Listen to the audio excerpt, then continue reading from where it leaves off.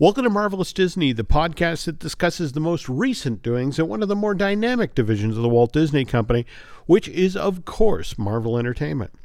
This is entertainment writer Jim Hill and my co-host, the amazing Aaron Adams, and I are recording this week's episode on Wednesday, March 22nd, 2022. Apologies for having been off the air for 2 weeks here, folks. I was out in California with Mr. Testa and Jim Schul and Guy Selga. We recorded some Bandcamp shows out there. In fact, we visited Universal Studios Hollywood and toured Super Nintendo World, and then we visited California Adventure and explored Avengers Campus, and those two Bandcamp shows will post shortly. And then I got home in time for a late winter nor'easter, which knocked out power here at the house for 60 hours, and as you can hear from my voice, I got sick from digging us out. But we're back on the horse here. In fact, Aaron, did you guys get any impact from that storm at all, or? None whatsoever. None whatsoever. No. Dry as a bone, green grass outside, beautiful day. I literally heard the same thing from people who lived in South Boston. We got nothing. We got 3 feet of snow. Nope. I have offended the gods somehow, and Nancy will not allow me to sacrifice any of our pussycats to appease them. So, Speaking of gods, when you mentioned nor'easter, I thought that was like a Viking version of Easter.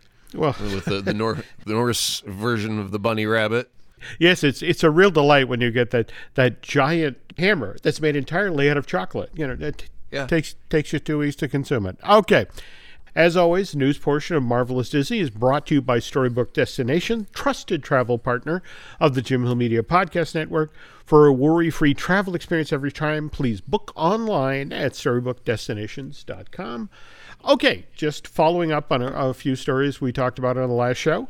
Obviously, Academy Awards happened while I was away, and Angela Bassett did not win for Best Supporting Actress. Wait a minute, hold on. You've been going on for weeks now about how one award is a reading of the tea leaves and foretells the future. Is that all bumpkiss? Well, there's a certain amount of bupkis there. Okay. Though what's interesting talking with folks out west was it was just everything everywhere all at once. As award season kept going, the mojo clearly was behind that film. And so people initially thought there's no way that Everything Everywhere All at Once is going to take the supporting category, because 2 actresses from that film got selected. But then late in the game, people suddenly went, oh, wait a minute, Jamie Lee Curtis is up for nomination. And just like Angela Bassett, this is somebody who has a 40-year career and is also daughter of Tony Curtis and Janet Leigh, a Hollywood royalty. And it was like, oh, I think I know how this is going to go. And sure enough, that's what wound up happening. And to sort of add insult to injury, I don't know if you saw social media the following day, but a lot of people were taking Angela Bassett to task because when Jamie Lee won, she did not applaud. Why can't someone be sad for themselves for a moment? They got all dressed up, they were all hopes are high, and then you get let down with a camera on your face, and then you're not allowed to look disappointed for a second? Come on. No. See, that's the thing. That's the thing. If you behave like an actual human being, right. They take you to task. On the other hand, it wasn't that Black Panther Wakanda Forever walked away empty-handed. Ruth E. Carter, who did the costume design, took home her second Academy Award, and her first one was for the original Black Panther, so that's worth noting. But let's just put it this way. If you had Everything Everywhere All at Once in your Oscar pool, you did really well this year. For a costume designer to win a little Academy Award, a little Oscar there, mm-hmm. Do you think she makes a little itty-bitty costume for it? I think she would. Come on. Wouldn't that be the most pimp thing ever? Not only do you have an Oscar for designing costumes, but you made a costume for your Oscar. Come on, that'd be dope. I want to say that I have read at least one star biography, and I'm blanking the name of the performer, but he would come home and his Oscar would be missing. And he'd go into his daughter's room, and she would have put her Barbie clothes on it. It was definitely in the dollhouse playing. So, no, you're not wrong. Someone will have to go to Ruth's house and check this out.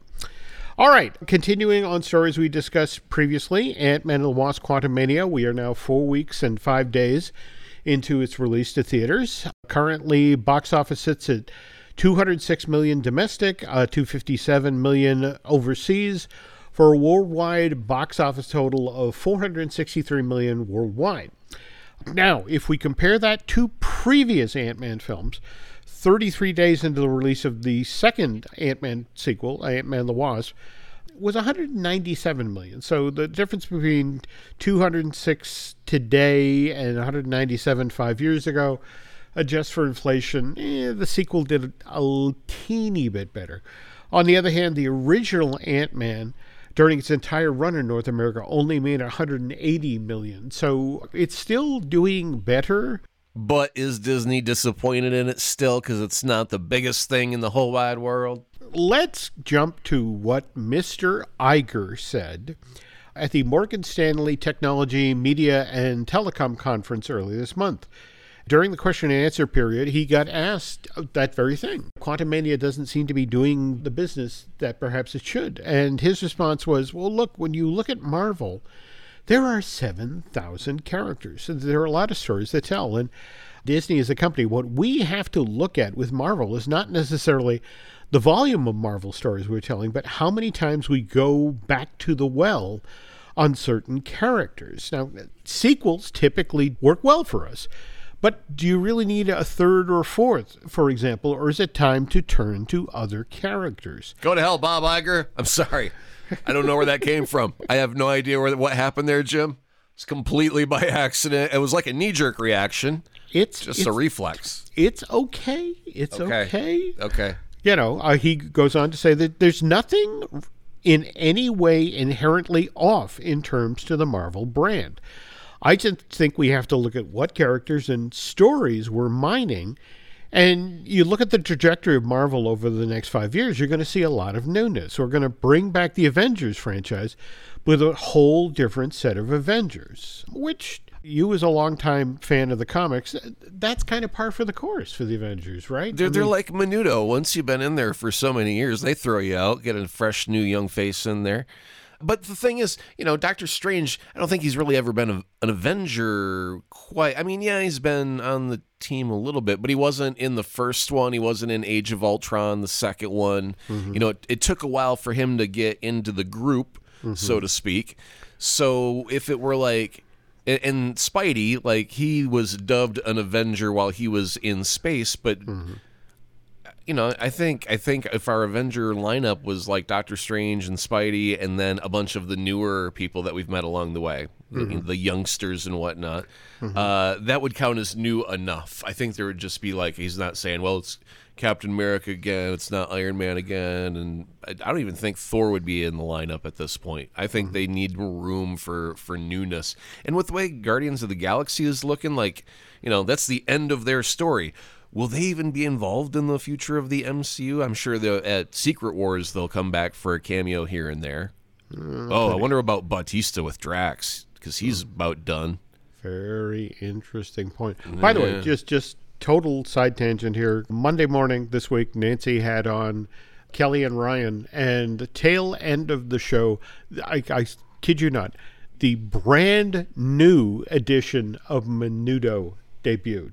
And Nancy and I were watching the thing, and it's like, these kids are 5. In fact, I swear to the back, there was one kid who was an embryo. They were that young. And it's just sort of, even Menudo is coming back at this point. Well, the thing is, if you want to have a long career, you can't start in Menudo at the age of 16, because that's only 2 years before you get thrown out, because at 18's the cap. There you go. But you got to start young if you want to have a good career with Menudo. Okay, well, they were 9 or 10-year-olds. That gives them a good 8 years. Roll up that bank account, and then they're on tour with Ricky Martin after a couple of years. Okay, so we're back to Bob Iger talking at Morgan Stanley. And again, the other issue that, of course, was on the table here was the multi-billion-dollar debt that Disney accrued when they acquired, the certain film assets from Fox. He said like he didn't do the purchase himself. Go ahead. I get that. I do. I was out of the building for 2 years. Not my fault. Okay. Right. Okay. But he also talked about the fact that, frankly, they're still figuring out Disney Plus. They're still getting a handle on the subscriber thing that was supposed to make money. Why doesn't it make money? Right. So he talked about the conversations they're now having with the content creators for Disney Plus. And so he goes on to say, I'm really pleased that the support I'm getting from the content creators of the company is significant and real, and it comes in the form of reducing the expense per content, whether it's a TV series or a film, where the costs have really skyrocketed in a big way and are not supportable, in my opinion. And they've all agreed to that. And so now they're having conversations about how much volume we need, reducing how much we make. Which brings us to the next part of the story, because since you and I last spoke, Aaron, there's a word that has kind of taken on a dark meaning at Disney, and that's coming soon. Question mark, ... Well, yes. Have you followed the number of Marvel-related projects that just in the past 2 to 3 weeks have gone from seemingly solid announcements of this one's in the spring of 2023, this one's in the summer of 2023, this one's in the fall, and the number of them that have either been rescheduled or now just are listed as coming soon. Last show we talked about how the Marvels got pushed from July to November, though to hear some folks talk, that was really about moving this film out of the summer blockbuster territory into the same slot that, what was it? Was that where Doctor Strange and the Multiverse of Madness dropped and did as well as it did? Yeah, late in the year. Okay, well, what concerns me, though, is a number of Disney Plus series, some of which we've already seen teaser trailers for, like, for example, Secret Invasion was originally supposed to be released in spring of this year, 2023. Now that has gone to coming soon. So Right. Could be fall, could be summer. Well, think about it this way: is like if you have 15 projects, and the boss says, "Hey, man, you can't spend all that money this year because we got to tighten up our budget."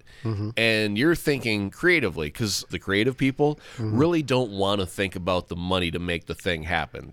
True, there's a linchpin kind of person like a Kevin Feige who's like, no, we got to stick to the budget now, guys. This is what you got to do. But the creatives, when they're writing pen to paper, they don't give a shit about the numbers. They just want to get their imagination on paper. Then the director wants to get it on film, and then he's got a budget to deal with. So, like, the thing is, creatively, I got to have all these moments, all of these stories, because they're important to move forward to Secret Wars. I need all of that. I can't just get rid of it, so I'll slow it down. And if I had 5 projects this year and I trim it down to like 3 projects this year that were going to be series on Disney Plus, I still get to tell all of my story. I just have to stretch it out a little bit longer for the budget reason. But that way I don't have to make any cuts. My concern, though, is that the way these all interconnect. But now, for example, What If Season 2 has lost its early 2023 designation to coming soon.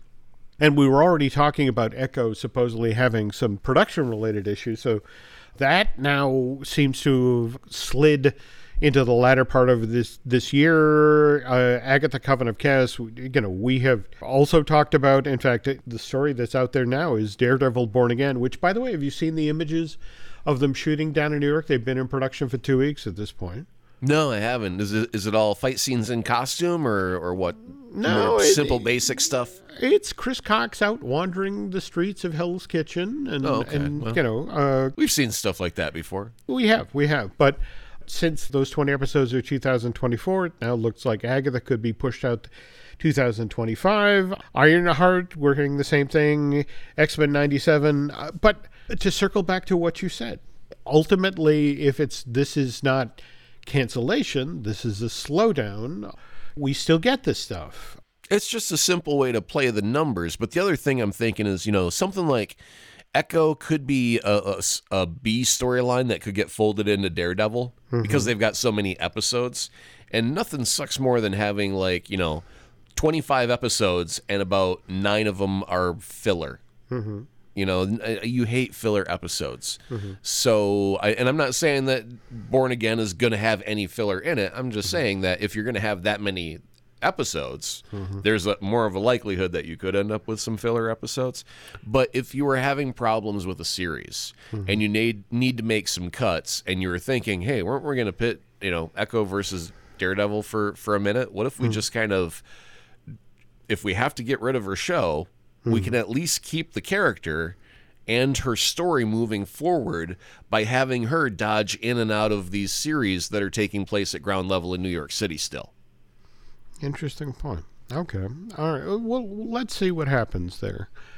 Speaking of slowing down, I guess we should mention the one thing that is not slowing down, which seems to be Jeremy Renner's recovery. In fact, he's still recovering from his, New Year's Day injury where the snowcat rolled over him. And, now we're up to more than 30 broken bones. But the thing he shared most recently, Jeremy, on social media was a handwritten note from his nephew, Augie, which said to the effect, I am very lucky because my uncle is Hawkeye, and in parentheses, which is one of the Avengers.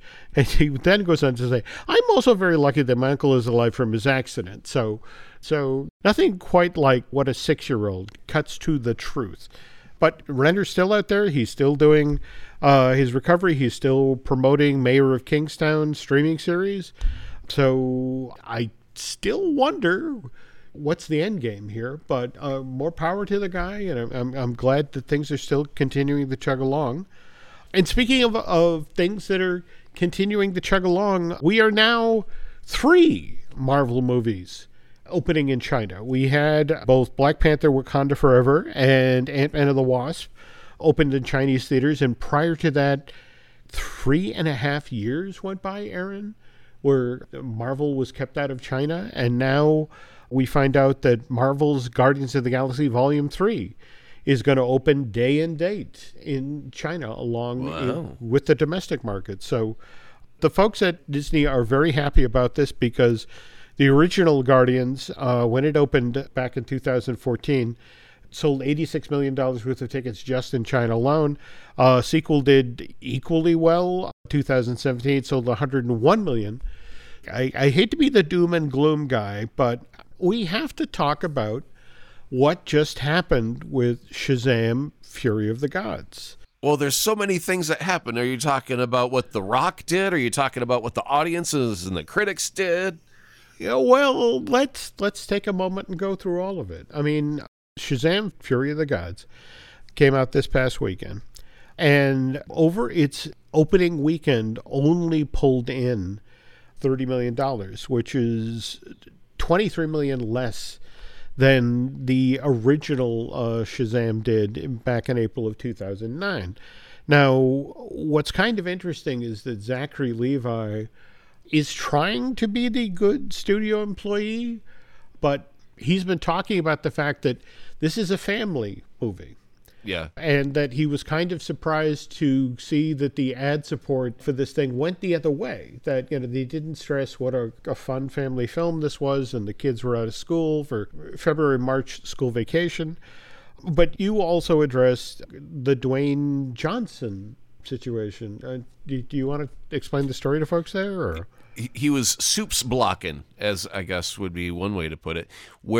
First, there's a couple of the different things that happened that Dwayne Johnson really, really wanted Black Adam to go up against Superman. That was what he thought the DCU should be going towards in their future. So the cameo at the end that ended up being Henry Cavill was actually written to be Shazam originally. Correct me if I'm wrong. Black Adam started off as a Shazam villain? Yeah. It's like, it would be like, Spider-Man and the Green Goblin, except this time they're like, hey, why don't we put the Green Goblin up against Iron Man because they're both in metal-type suits. Mm-hmm.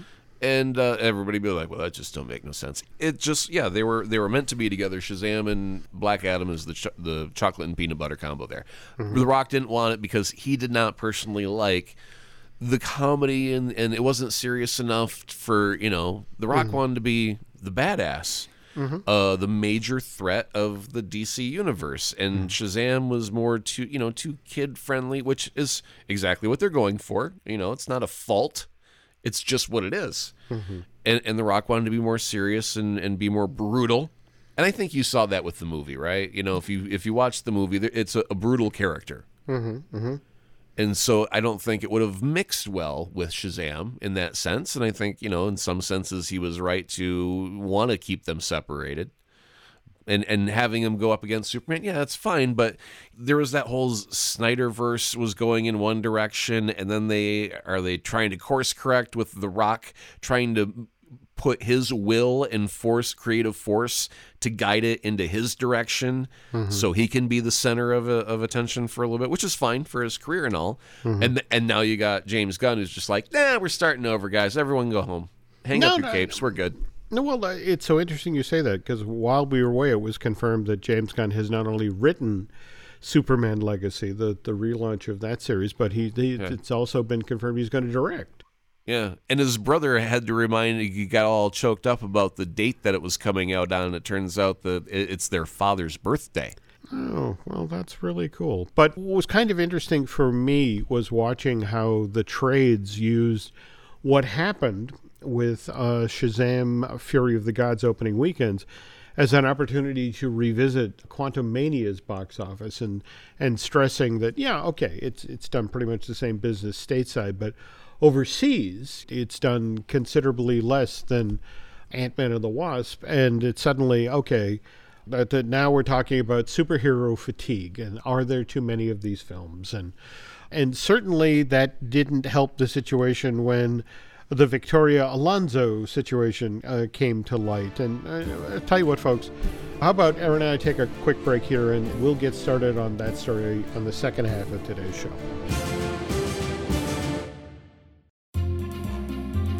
Before we get started here on the Victoria Alonso story, I want to stress that this is kind of a difficult story to tell, because there's, anybody who's talking to anybody out west right now, there's a lot of different stories. There's a lot of different explanations about what just happened. But at the same time, it's hard not to ignore what Aaron and I were just talking about at the top of the show, where you have a Bob Iger talking about looking to contain costs. And as we've talked about in a previous Marvelous Disney, there's a story out there about how work basically had to stop on effects for Quantum Mania because they were so behind the eight ball on getting Black Panther Wakanda Forever ready for its release date back on November 11th. And as a direct result, the costs of getting the effects work finished on Quantum Mania grew exponentially because they had to rush and throw a lot of money at that project to get it done in time. So that had to be somebody's fault. And Victoria Alonso has been at Marvel Studios since as far back as Iron Man. In fact, she joined the studio back in 2005. She was the executive vice president of visual effects and post-production. And just 2 years ago, she was promoted to president of physical and post-production visual effects and animation production at Marvel Studios. So given how long she'd worked at the company and given her key position at Marvel Studios, it was kind of a shock to hear that she'd be leaving the company after 17 years, especially after basically having just been promoted. And this is where the story gets convoluted, because remember, we were just talking about the problem with delivering effects for Wakanda Forever and Quantum Mania. I think, Aaron, on earlier shows, we've talked about the really miserable reputation that Marvel Studio has in the effects world, largely because they are very demanding. They often want options. They will ask for changes very late in the game. And Chris Lee reported about so many visual effects sources have told me that Victoria Alonso is singularly responsible for Marvel's toxic work environment, that she's demanding. Is she a demanding female? We know that's bad, Jim. Well, you see, that's the problem. That's the way the language here is. She held a crazy amount of power, bigfooting all major creative decisions at Marvel's movies and shows. And Christopher then went on to say Kevin Feige and Victoria Alonso personally approved every single shot, all the effects work, which is usually the job of the director or a showrunner. Yeah, well, usually, but Marvel is just a touch different than everything else on the planet, right? All true.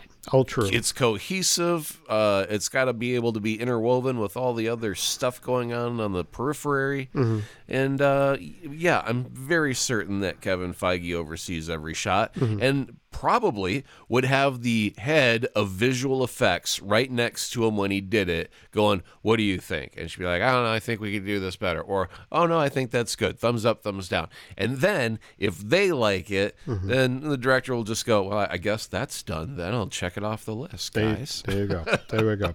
Now, if you're looking to read Chris Lee's coverage on the head over to Vulture, on the other hand, Jeff Schneider over at Below the Line wanted to stress that there's been talk about how Victoria's actually been unhappy over at Marvel for quite some time, and that she's felt kind of out of sync with the other folks at the studio. So this may not be, again, I want to stress that she said that she wasn't necessarily pushed out because Marvel was looking to show Bob Iger that they understood what they were saying. It's just the effect of this. If you think about the workload, in fact, we were just talking about 4 and 5 different Marvel series just for Disney Plus that are in various stages of production, plus 3 films coming out just this year. That's a different story. If somebody has just decided after 17 years of doing a job that I'm done, I'm leaving, that's a very different story than, okay, we need a sacrificial lamb to show to Disney. And remember that the other thing worth noting here is Disney is in the middle of a huge layoff that about to get underway, where thousands of employees in all divisions of the company are going to be let go. And if Marvel's looking to set a good example, okay, so maybe this is what happened. But the other thing that's worth noting here, and this is where the story gets really interesting, Aaron, is think about what if this isn't something that Disney did to appease shareholders? Or what if this isn't a case of somebody being tired of doing a high-pressure job for many, many years? What if we're all reading the tea leaves wrong? We were just talking about James Gunn, who just went over and with Peter Safran is setting up DC Studios. And you think she got a new gig, huh? I can't help but look at the fact that here are Peter and James setting up Chapter 1 Gods and Monsters. Hey, wait a minute. Is there a little story about Don Bluth leaving Disney and taking a bunch of Disney's animators along with him? It's nice to see you've been paying attention here. So okay. I'm wondering if James Gunn is also like a Disney historian who goes, you know what, when I leave, I heard this one story while I was working at Disney, and boy, it sounds like a grand idea to take some of the key people along with me because we work well together, and... yeah, everybody likes a job offer every once in a while. They don't have to say yes. They just got to hear it, right? I mean, think about it. Alonso was president of physical and post-production, visual effects, and animation production at Marvel Studios. That's an amazing portfolio of skills. More to the point, if you think about the situation at Disney right now, where you have a Bob Iger who's come through the door, who's looking to name a new CEO because he's going to be leaving in 2 years. And what if Victoria was looking at the setup at Marvel and realized, this is probably as high as I'm going to get? I mean, there is that kind of a ceiling, like even like a budgetary thing where they're like, hey, they're looking to cut budgets. And you're like, you know what? I make about $50 million a year. And if they're looking to cut budgets, I wonder if there's like if you could fell just one tree but get your entire harvest for the entire year, wouldn't you just harvest that one tree? And she's like, maybe it's time for me to move on. And that's why I want to caution with this story, is that there are people who are trying to spin it as it's the bitchy, powerful female story, or it's the unhappy employee, overworked, who finally says screw it and walks away. I wonder if it's door number 3. What's interesting about James Gunn, you're looking to set up your new operation and produce a new series of DC films, wouldn't you work with people, that you know and trust? Or wouldn't you want to work with people that you know and trust? And, Victoria and James have a history of 3 movies, 2 theme park attractions, a holiday special. That's a lot of history. No, that's it. It's perfectly logical and reasonable, and well, that's unfortunate because it's not very gossipy, Jim. It's not going to grab headlines. I know. She just got a better gig, everybody. Oh, phooey. I tried to make it as clickbaity as possible, but I just don't have it in me. On the other hand, somebody who definitely has it in them to pop the hood on what's going on Madison Avenue is my co-host here, Aaron Adams. And by the way, when I was out in California, we stood in line for an attraction, and it was actually very sweet to be talking with a fan of the show who spent more time talking about 32nd Street than he did Marvelous Disney. That get the hell out of here. Enjoying, what you're doing with it. Now, speaking of which, what's going on with your podcast these days? It's I really should not promote it at all because very recently we've just published the most vulgar thing I've ever published in my entire career, and I'm incredibly proud of it. But we should definitely not have any of our listeners go listen to it at all because, they might make a frowny face. Okay. The quick and short of it is I saved a person's business with a commercial, but the commercial was incredibly vulgar. And I didn't say anything vulgar. I just alluded to the most vulgar things possible. And it got so much publicity in the newspaper and whatnot. And it saved the guy's business, and he ended up opening 4 new stores. But I had to piss off an entire state in order to do it. Okay. That's a wonderful bit of reverse marketing you're doing there. Okay, cool. I'll bleep it out. I created a commercial. It was about where the woman and but yeah, it was incredibly vulgar, and we got written up in the newspaper, and it just sold even more, and I was like, all right, job done. Wow. Okay, trust me, folks, just heard the story. You have to listen to this show. That's Aaron's wonderful new podcast, 32nd Street. And by the way, we have a couple other podcasts here you might want to listen to. We, of course, have Disney Dish that I do with Len Testa. Likewise, Fine Tuning I do with Drew Taylor.